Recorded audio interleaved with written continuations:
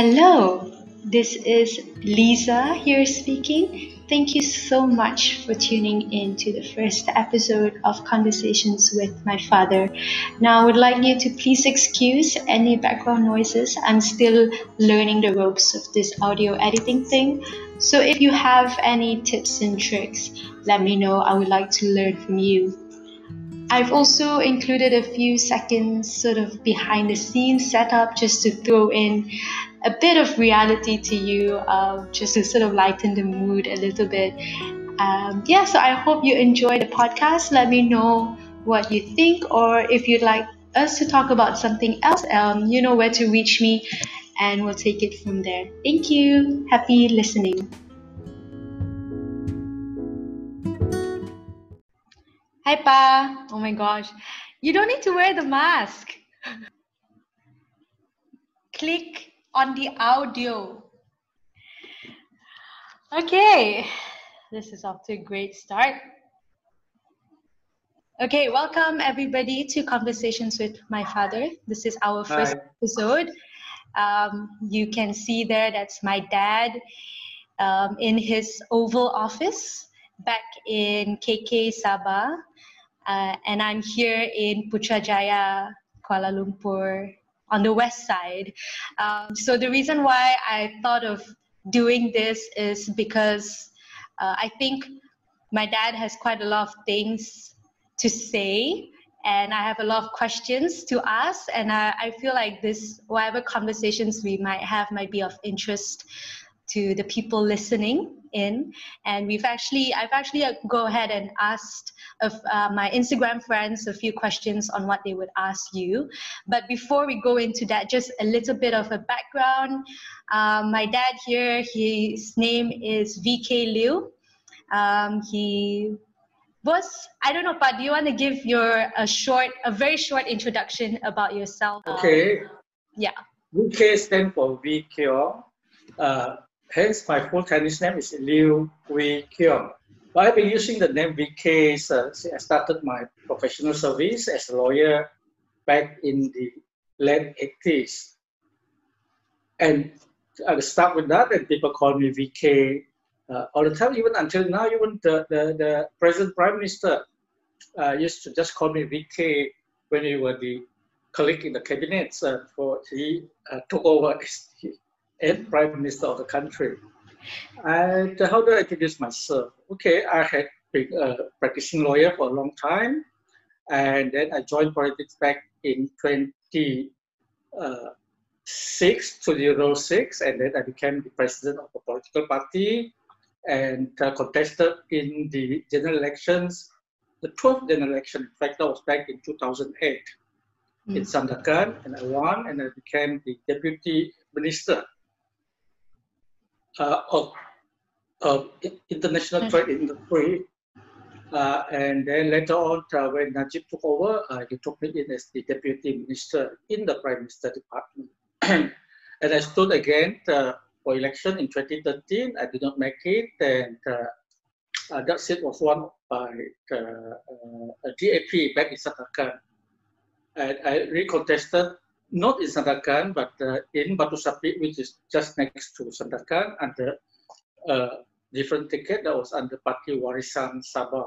And I won, and I became the minister in the Prime Minister Department, where Tun Dr. Mahathir was the Prime Minister, the seventh Prime Minister, after being the Prime Minister in the 80s until the late 90s for 22 years. So he came back, and then he won, and then of course due to certain political maneuver, I think that would be a better word, where the personalities in the political arenas championed by the Gombak MP plus a few started the Sheraton move, and then they took over the administration of the government on the 1st of March. But soon enough, they started this MCO, the order where we are not able to move freely as we wish, and hence Eliza come up with this brilliant idea where we can still communicate with the other, despite the fact of not being able to to be close to each other, not be able to shake hands, not be able to be in close contact. I think this is going to be the lifestyles that we're going to have from now on. I think it will take a bit of a time for the MCO to be lifted, and a long time for the world to get back to its feet again after this COVID-19. But yeah. I think I've got more than just introducing myself. Yes, actually, but we sort of expected from you. Yeah, so I thought I recorded this, because I feel like the questions that I ask you mostly are questions that my friends would ask me to ask you. So I thought it would be quite interesting to have this conversation with you.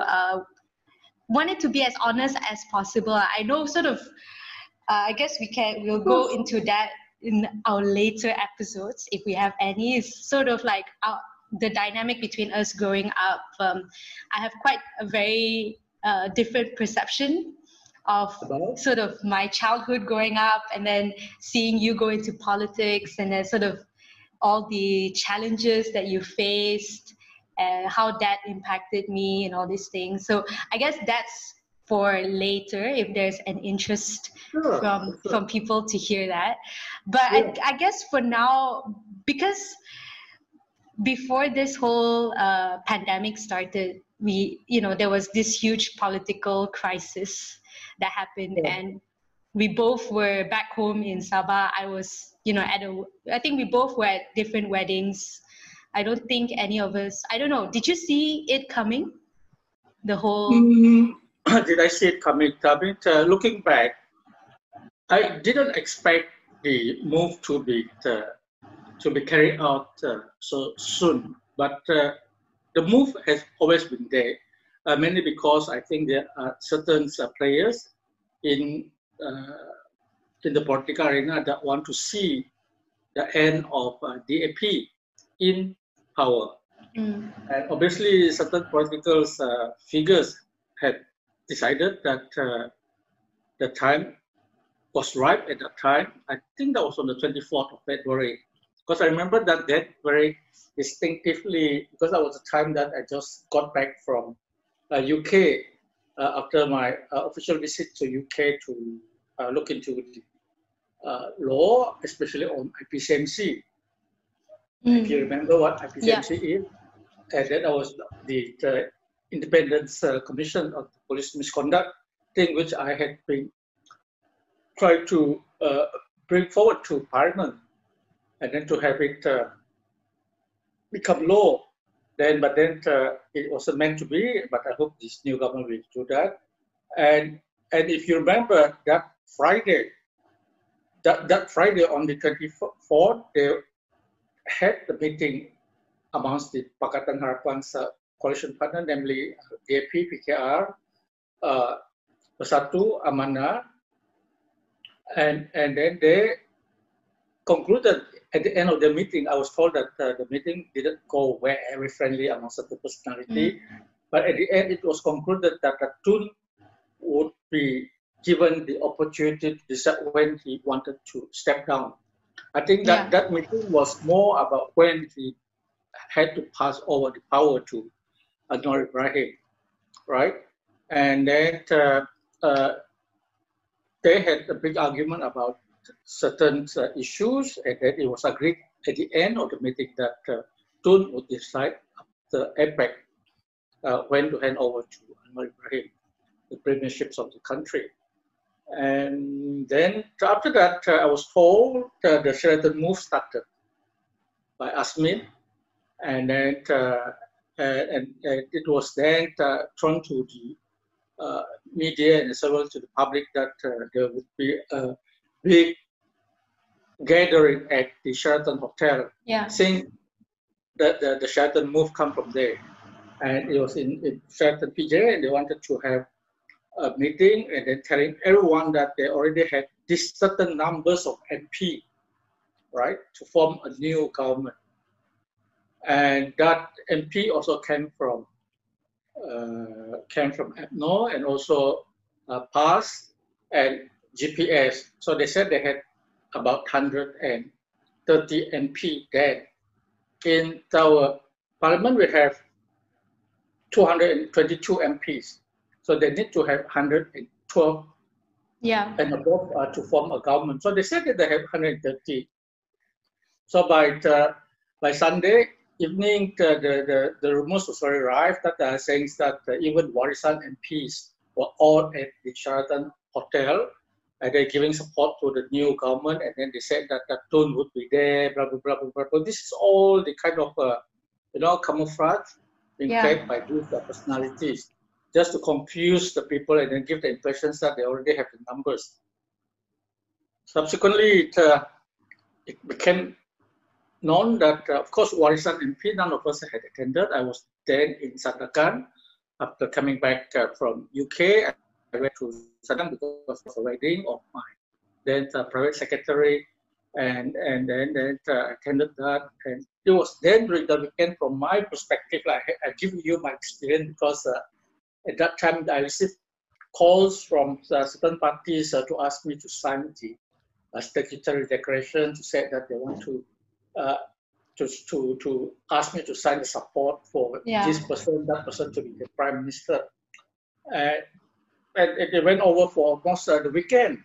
By the time I was asked to leave Sandakan for KL, that was already Monday.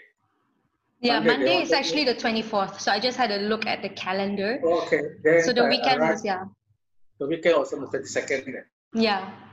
Yeah, roughly around that time. So what happened was that the Prime Minister then thought that he has already lost the command of the majority. So Tun decided to resign as the Prime Minister then, and they went to see Tuanku. Tuanku agreed to accept it, and then subsequently appointed him as the interim Prime Minister, if you remember that episode. Right? Yeah. That was the Monday, and then when he formed the what was that? When he was the interim Prime Minister, then all this move came back and saying that they all wanted him to remain as a Prime Minister. They all tried to support. Even at that moment, I think we had about 220 MPs saying that they would support Tun to continue as the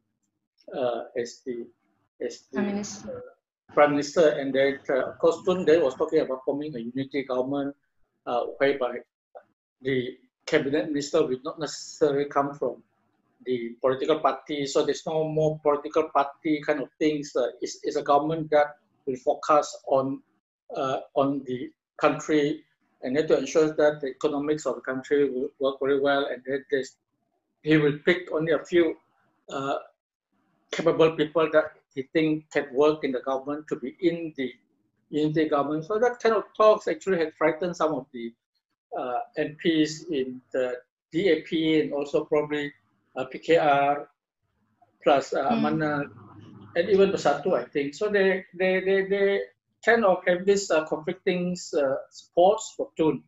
And then they divert from supporting ideas to give Tun the support by throwing their support back to Anwar to become the next Prime Minister. So by that time, I think there was this issue as to who gets the majority supports of the MPs.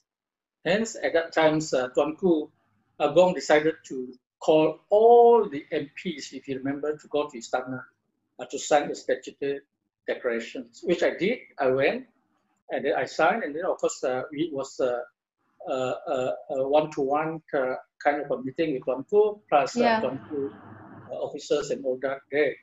And then Tuanku just stood there at that time when they went in, and then, of course, the usual thing, we shook hands, and then we were allowed to do that at that time.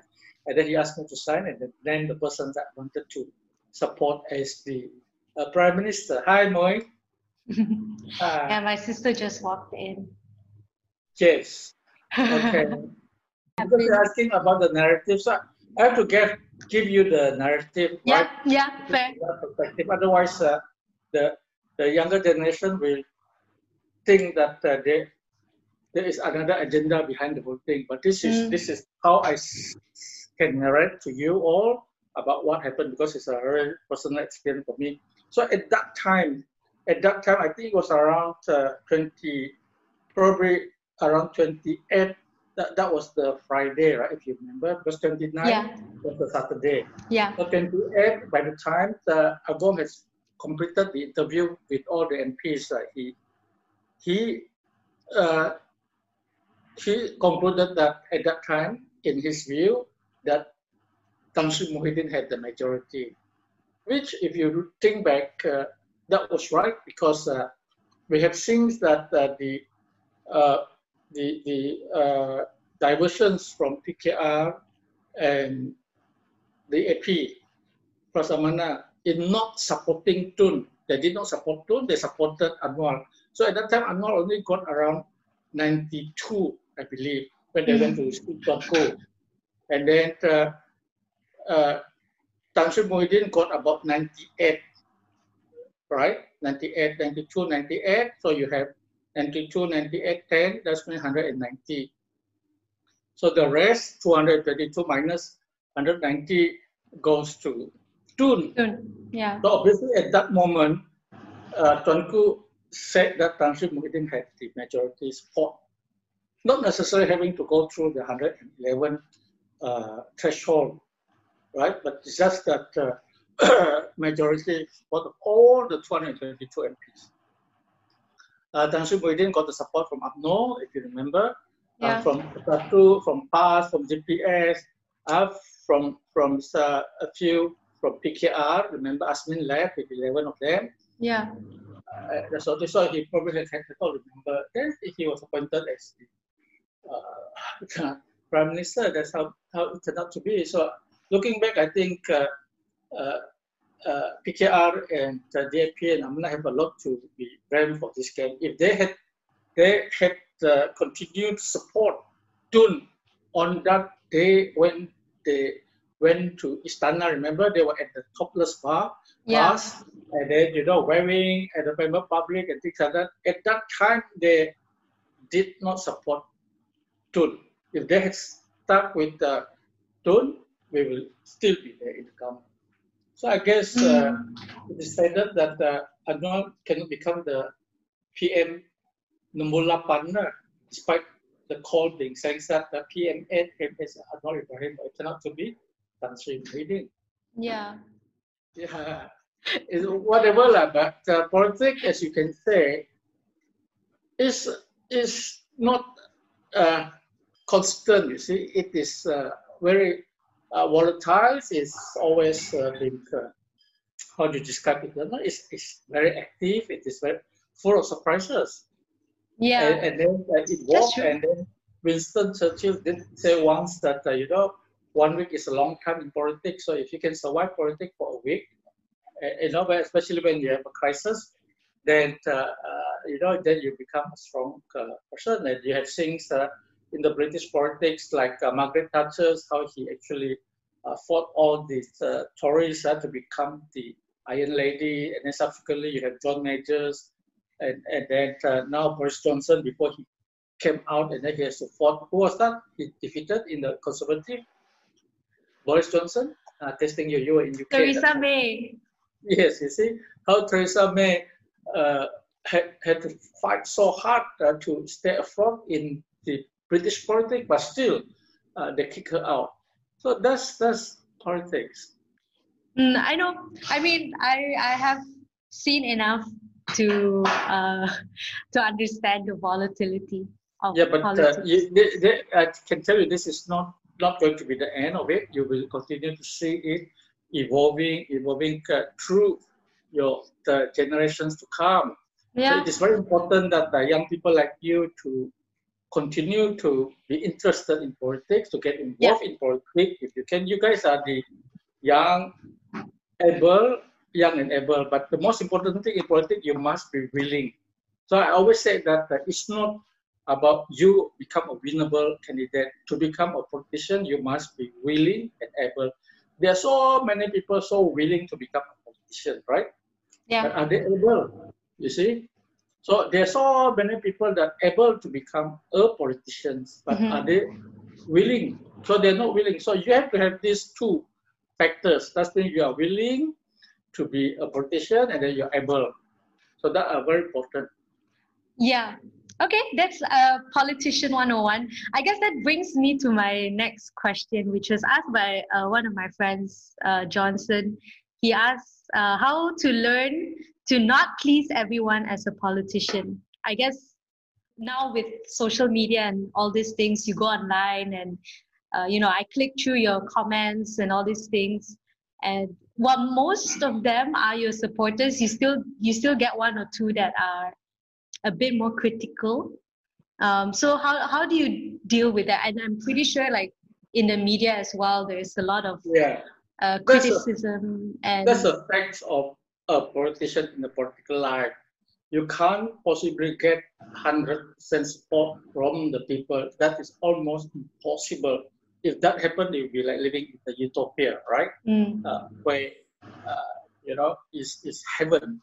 That you get this 100% support, which is impossible. Even in North Korea, a country that is, practicing that kind of regime, but where you get the government to say that 100% North Koreans supporting this fellow, North Korean as the president, but that's not true. There's no such thing as 100% support in a political life. So I take it with open heart and open mind when people criticize, and then I try to look at it whether the criticism is constructive and whether it's just a criticism to belittle you. So once you can identify that, so those who wants to belittle you, let it be, okay? Because at the end of the day, the judgment is from the people, not only from that one particular person. So in an election, you need the support of a majority of the people. Let's say if you have 32,000 voters, which is what I have in Batu Sapi, 32,000 plus and minus voters. So roughly in an election like this, you normally get about 70% turnout. So you're looking at 21,000 people coming out to vote. So in the last election, I got a majority of 6,000, right, out of these 20,000 people, meaning to say what? So there's still about 10,000 plus people who are not supporting me, isn't it? Yeah. Yeah. So, but that's the fact of life. You cannot possibly get a landslide. Landslide also, you cannot possibly get 22,000 of the 70% that people come up to vote to give you all the support. Definitely, there will be a percentage of people that will not support you, and that is a fact of life. You go into America, you see Trump, right? He claimed to be the most popular president in America, but that is from his perspective, and he's the most productive, the president that has delivered, and that he has done better than Obama, and that sort of thing. You see, sometimes once you listen to speech like this kind of politician, you just want to laugh. But then that is Trump, and that is how he carries himself as a president of America, as a politician. So it doesn't really bother me at all. We bound to have criticism in all things that we do.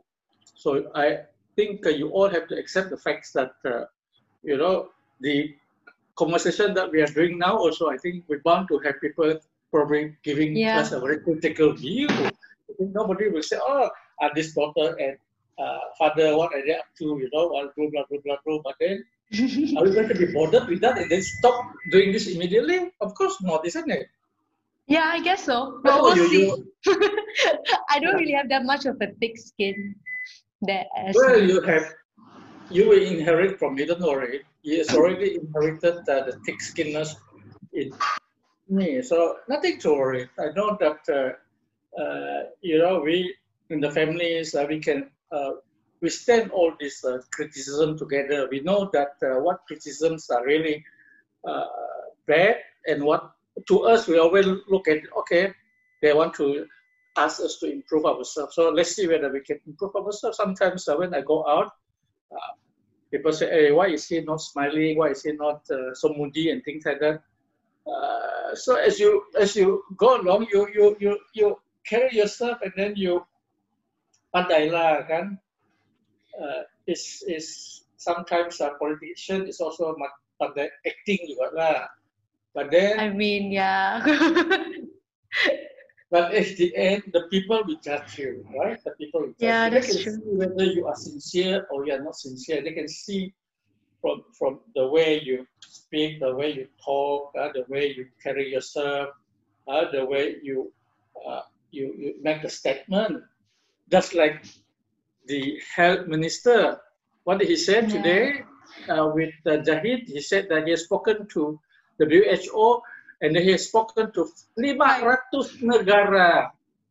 And that he got it wrong. He doesn't even know how many countries are there in this world. But obviously cannot be 400. So this kind of politician, it's all kind of, make you want to really, I think, not strangle, but laugh and laugh and laugh. I think that's the best medicine. Now you just laugh. At this time of MCO, I think we look at him and then just laugh. And then he also be talking about drinking a lot of warm water and then say you can be cured of this COVID-19 kind of things. That's just a joke, really. Maybe we have a break. Okay. Okay, this is your much needed break from the podcast. I hope you guys have enjoyed the conversation so far. I know my dad has a lot to say, but I hope his retell of the whole political crisis gave you a little bit of insight and context to the whole situation as well. Now, the rest of the podcast is going to be very directed within the political space. So do stay on if you are interested to hear a little bit more about what it means to be a politician. Okay, great. Thank you all for tuning in up until this point. Really appreciate your support. And yeah, let us know what you think. You know where to drop your comments. And yeah, let's go back to the podcast. Okay, so I guess a few of the questions are about like politicians in general. So I have one coming from a friend, Zafira. She asks, does any politician actually care about the people and improving the community's situation and improving their community? So is it, I don't know, your experience working with different politicians throughout the past 10, 12 years, like, are there any genuine politicians that are there because they want to help, or like they start off with that intention, but then, does it change as they rise up to power? Do you find yourself sort of going through that same? I think all politicians, when they started, especially when they got elected, right? Then it is like a duty for them to go back to their constituency to serve the people. And I think the question of how best that person has helped the people is a very subjective question, because let's say in a constituency like Batu Sapi, I have about 300,000 people. Yeah. Okay, so of which 32,000, about 10% of them are voters. So at this moment, during this crisis of this COVID-19, I have given out on my record about 4,497 bungkusan packages that is valued easily at about 100 ringgit per bungkus, because I give them 10 kilograms of rice, minyak, and then sardines, nagimi, gula, and then garam, plus other small multi of altogether about 10 items. So the minyak also will be about 3 packets, gula about 3 packets. So total is about 100 ringgit. So, but then I still have these people coming and say that I haven't got it. And then there are people also say, why only you give to them and not to me? And then why give to this illegal immigrant? And then why not to your voters? And then all these kind of very issues, technicals that are quite, how do you describe it, quite not easy to handle. So you can see that people who are not getting what you are giving or what you are serving, so they will be very critical of you. Mm-hmm. So people that don't see you in the kawasan, they will say, hey, kau di mana? where are you? How come I never see you? Because you never come and see me. I was in the Kawasan, so how can we be, meeting all the times at the same time, at the same place? So they expect you to be in the Kawasan, 24/7 kind of thing, which is not possible, especially for MPs who have been appointed as minister or deputy minister. So they will have to carry out the jobs in the government, and then carry out the various functions and activities in the government. And then when I was the minister in the Prime Minister's Department, I was the Minister of Law for the entire country. So I have to go to the entire country, not just to my Kawasan. But these are the things that not easy for people to understand. And then when you are appearing in the national TVs, then of course they'll be happy to see you to say that you're representing them. And then the question about whether they should actually serve the constituents fully is also not necessarily reflective of certain politicians, right? Because let me give you an example. I was talking to the late Kapal Singh, who was the MP for Jerutom for many years. Plus people like MP Lim Kit Siang. So they have been MP from one press to the other press, and things like that, you see. So they are telling me that,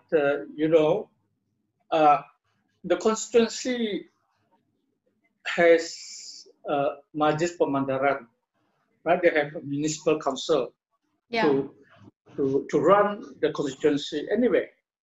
So the MPs is only there to assist the problems that the constituent face, but issues such as longkang, parit, the grass are not cut, and then the press is dirty, full of dengue or whatever. These are the jobs of the Majlis Pemandaran Municipal Council, and then to ensure that they keep the street clean, and to ensure that the people living in a good condition. These are the work of the MP Majlis Pemandaran or the government, the local authority.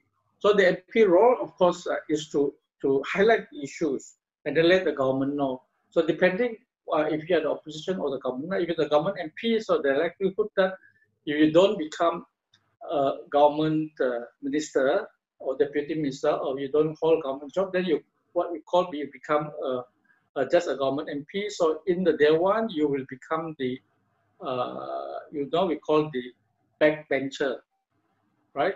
Yeah. So if you're the government MP, you don't hold any ministerial post, then you will be known as backbencher. So those who have all these ministerial posts like me, I would then known as the front bencher. Front bencher are the one that answer questions in the house. Like we are the one who set the direction of the government. We set the policy. Yeah. So when people ask, the MP asks, including the opposition, then we have to answer. So whatever answer we give will be the stand of the government. Of course, there's some MP making all kinds of stupid statements sometimes, so we have to make corrective statements. Yeah. No, I guess what Zaf wanted to know is like, I guess it's a bit hard since the political crisis to really feel that the politicians are there to help. How do you describe whether a person is not genuine? A politician is not genuine because all politicians is there elected by the people. They just serve the people, for the people, by the people, and that sort of thing. Genuinity, I think, if I serve you and I give what you require of me, let's say I help you to access government privileges, let's say for you to get some form of a government support, right? Mm-hmm. And then some form of let's say the welfare, and then some of the bantuan and that sort of thing. When I help you, you probably will say, oh, ini MP bagus, ini boleh tahan. So he's very genuine because he helped me. And then, but other people who did not get the help from me because they did not meet me, they did not have the opportunity to see me, and then they did not know how to contact me, and then and that sort of thing, they will say that this MP is not genuine. So it's very subjective, really. If you really ask me, I help as many people as I can, but still they are still 10 other people who will be saying things that, you know, you are not good enough. And I think we don't like you here because think that you have done or you have said. Because these are the people, some of them can be very critical of anyone anyway. So to me, it's a fact of life. Yeah, I think it's safe to say that majority politicians do start out with good intentions in their heart. I mean, there's sometimes a politician that they go in there, they have a cause, they have a calling. Let's say, you know, at the time when Tunku Abdul Rahman, our first prime minister, when he came in, you know, there was this calling at that time, the agenda to get up from the British and then to get independence. So he got out and then we became independent. And then our country was formed. So to that extent, he was genuine. And then, of course, if you look at people like Mahatma Gandhi in India, he also led the movement whereby he led the India, you know, to a move to get up from the British that had been there for 200 years, just like the British had been with us in Malaysia for almost 200 years. So these are the politicians that, I mean, when you look back, they will be genuine in their cause. But now if you look at people like Trump, how do you describe him? But there are people who support him and will say that he's a very genuine politician because he's helping out the American. But of course, the other half of the people may not like him. Okay, and then you have you know, your Bojo, Boris Johnson, and then Theresa May. How do you describe them? Are they not genuine in wanting to get British out of the European Union? But of course, you have another section of the population who are not necessarily supportive of the Brexit thing.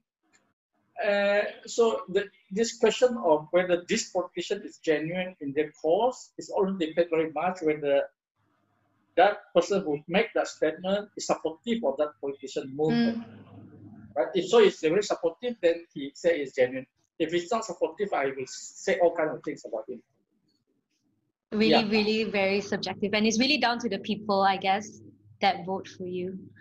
There is one other question. I guess we can end with this because we started off talking about the political crisis. There was one question. Okay, so one from a good friend of mine, Maxine. She asked, how do you feel after being involuntarily removed as a minister? Removed?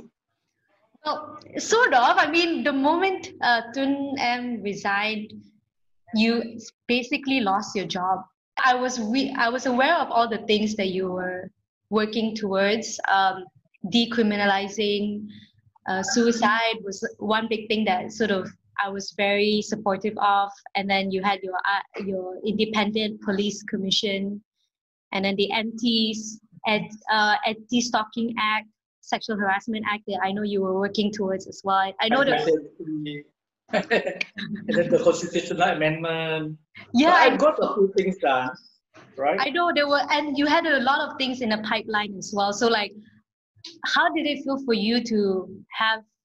Well, let's look at the achievement first, right? The first that I think done that have changed the political landscape of the country is to allow the 18 years old to vote. Yeah. Right. So in the next GE, all the 18 years old and above, they will be able to vote. And then at the same time, they also can become candidates. Meaning to say that if the political party decide to appoint, let's say, Leslie, your brother who is 18 years old, to become a candidate for the political party. And then let's say after he becomes a candidate and then it was campaign, and then the people like him, and then want him to become the MP. Or let's say KK, Kota Kinabalu. And then after he became the MPs, and then the new government say, oh, this guy is capable. Maybe he should become the minister. So you probably have an 18 years old minister. So that kind of possibility. You know? It is a possibility. Yeah. There's a possibility. So at least I have done that. And then also I have met the constitutional amendment to make Sabah, Sarawak, and then Peninsular Malaysia as the equal partner, and then where we have all the equal status and that as a territory. And a few constitutional amendments, that's the two. And then, of course, in Sabah, we also have added another 13 more seats to the State Assembly. At this moment, we have 60. We added another 13. And that was, of course, been done by the previous government. But when I came in, I had to get the consent of the Prime Minister then to bring the paper to the House, which I did. Because nobody is passionate about it, it will never be done. Because the other thing, the most important is the Malaysian agreement, and this is true whereby we set up the Jabatan Kuasa Khas cabinet chaired by the Prime Minister, and also in the presence of the Chief Minister from Sabah and Sarawak, plus all the high-ranking officers, cabinet minister, and then the Attorney General of the country together with the State Attorney General of Sabah and Sarawak. So all things they're dealing with all these issues in the Malaysian agreement. In fact, we have discovered we have 22 issues, 21, but I have another one, 22, 21, okay? Yeah. Issues where we decided these are the 21 issues that we needed to resolve. And then out of that, we resolved 17 issues out of the 21. So only 4 issues that are not still in the progress, and I thought it would be resolved by this year, but now that I'm out, so if you ask me, I kind of take it with a pinch of salt, because I know that the job is not permanent.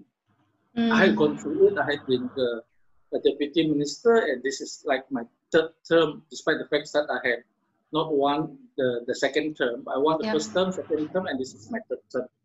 And this is, you come and go, politician, minister, except if you are the government civil servant, you remain there. And this has been the concept of our democracy in the country for a long time, since independence. So I kind of disappointed that I could not carry out the reform that I had said. But I had done what I could in that shortest year, about 1.5 years, and I thought that was something that's an achievement in itself. And I'm quite proud. I'm quite proud of that, and I believe that I will be back. Good. I mean, look, I don't know how I feel about that, but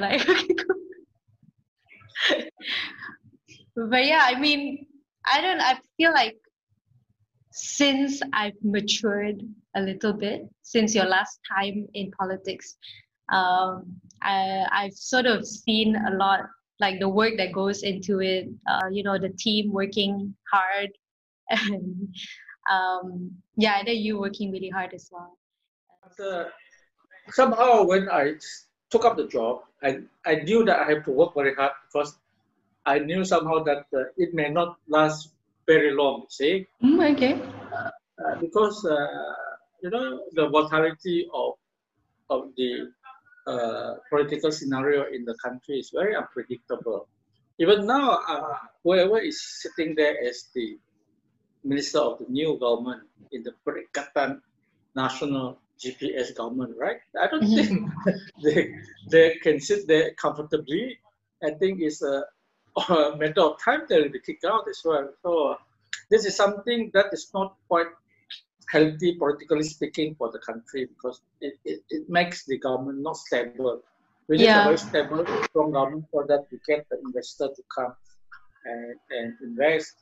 That's what, when Tun was the Prime Minister for 22 years during the 80s until 2003, I think, and he had done quite well, where the country has achieved tremendously. You see, if you ask me, I feel very proud to even walk next to him here, or even especially in overseas, because the overseas leader, the foreign leader, will tabik him and then salute him, and then will queue up wanting to just have a chat with him, or simply just want to hold his hand, because this guy is an amazing guy at this age, right? That he can still, govern the country quite well. But it's just too bad that what happened in the leap month in February was something that I think he did not anticipate it to happen so quickly. But then in politics, I guess you have to do something that other people don't expect you to do. You see, I guess whoever started the move must probably congratulate themselves for being such, being so successful in overthrowing this government. Yeah, I mean, that doesn't stop them from being overthrown also. So, all right. That is true. Well, I guess it gives the people a little bit more hope that there can still be change. I guess we have to wait until Parliament resumes, whenever that is going to be, lah. It's going to be on the 18th of May. Yeah, but it's just for one day. So, like, what's going to happen after that? Well, as I said, one day a lot of things can happen. It happened in February, and if it can last for 1 week, you're very lucky already. So in February, it did not last for 1 week. It lasted for about 5 days, and then we have a new government.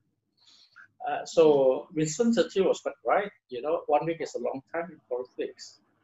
If you last for more than 1 week, I think you can call yourself a hero, a survivor. Yeah, I mean it's quite. I mean it's not an easy job, lah. Politics, especially in this country where people are a bit more critical, a bit more vocal with their opinions, especially online. It's not quite. I mean, but having looked at Tun's plan to have a unity government, and plus what I have gone through as the MP as well as the minister, I think there is a rationale behind it. I think it is very important for those who are in the government, holding the government portfolios, not necessarily have to be the members of parliament.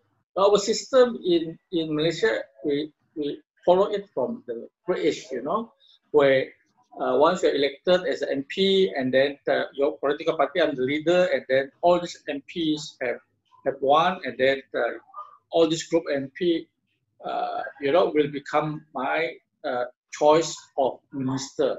Yeah. Okay? But if you look at America, they don't have that. The president will win, and then they have a lot of congressmen, congresswomen, that sort of thing. But they not necessarily become the Secretary of State or whatever. Secretary of State, because they will pick them from the general public, and then they have gone through the Senate hearing and that sort of things, and then to pick them. And then I think the same system also is being applied in Japan, Indonesia, and Philippines. So the MPs, their jobs are mainly to deal with the rakyat, the constituency, which I think is quite good also. So they don't get, diverted from their jobs, and then they can fully focus. So like me being the minister, I have to be in Putrajaya, if you remember, Monday to Friday. And then sometimes even on Thursday, I will have to rush off and quickly go back to Batu Sapi because I have programs to run for the weekend. And then that will take another 3 or 4 days of my time in that week. And then many other things also I have to do, like certain time during the weekend in KL, I have to attend, various functions, conferences, forums, and things like that. And then I cannot be in my constituency all at the same time. So sometimes there are very important events I will have in the constituency that I have to be there. But I cannot be there because I have already committed myself in KL or something, or in Penang or in other places. Or sometimes, as a Prime Minister, I also have to go out of the country to represent the country in international forums, international talks, and all that. So these are the things that can make that particular MP unpopular in the constituency, because the constituent will say that saya punya menteri, they will come back. My MP, they will come back to the constituency because that MP would be either in Putrajaya a lot of time or in overseas. Yeah, I guess that's what Tan Sri Muhyiddin wanted to do when he had the opportunity to select his own cabinet, didn't he? He wanted to establish a technocratic cabinet, but then I guess his execution was a bit, what I felt it was a bit poor. I guess I know he appointed a bank CEO as MOF, Minister of Finance, but you know, that particular person has been linked to a lot of sort of, because that is a problem with our system. Our system is not as how do you say, apparent as those in America. If we had followed the American system, the new guys in the MOF will have to go through the Senate hearing. But we don't have that system here. So that was quite an exception for Tan Sri Muhyiddin to appoint non-politicians to be a Minister of Finance. So he will have to go to the House one day during the parliamentary sittings to present the finance bill. So after that, he will have to be questioned by us. So you guys, you will ask the questions that all the people I think he is not a politician. I think he will have a hard time actually. Well, You know, you think how the MPs shout at each other and scream at each other. So you can see that happening in this session as well. I think there'll be more people tuning into the parliamentary sessions now. Yeah, I hope we have a live telecast, because I don't think the government is going to allow people to go in there because of the NCO and this COVID-19. Yeah, you know? Yeah. But, so that'd be interesting. They will work out to allow, like what we are doing now. Yeah. I mean, I thought you were working towards an e-parliament system or something like that anyways. That's right. Which is not possible now because we have a temporary halt in the government, and now the new guys, whoever in charge of parliament, we have to either continue with what we had decided last time, or no, he will decide. Normally, if you are the Minister of Law, you also in charge of parliament. That has been the practice for the last three governments. Okay, well, thanks. On that note, I think it's a bit of a very long discussion. We can always continue this next week. Sure. I think there's still quite a lot to unpack, or rather to talk about. But I think it's a good first episode. If you're listening, hope you enjoyed this, and if you want to listen more, just drop me a DM or a message. You know how to contact me on Facebook and Instagram. Or you can message my dad. He's pretty active on social media these days. But you still do your Facebook live chat? Yeah, I took off today because Sunday, I thought I'd give a chance to everybody. No, but you still do it quite regularly, right? Are you planning to do it? Yeah. Okay. Yeah, so you can go over there and ask him a bit more of questions that you want to ask. So there you go, the end of our very first episode of Conversations with My Father. I hope he was able to give you a little bit of an inside scoop of what it's like to be a politician in Malaysia. And I hope he answered some of your questions there, Maxine, Johnson, and Zafira. I know he rambles on a little bit, but I hope in some way he managed to give you a satisfactory answer. If not, shoot me another question and I'll ask him again the next time round. Thank you so much for tuning in. Don't forget to thank all our frontliners and everyone who's risking their lives to combat this disease. And everyone, please stay at home. Seriously, let's flatten this curve. I'm dying to go out. So please stay safe, stay clean, and take care, everybody. Hope to catch you all soon. Bye.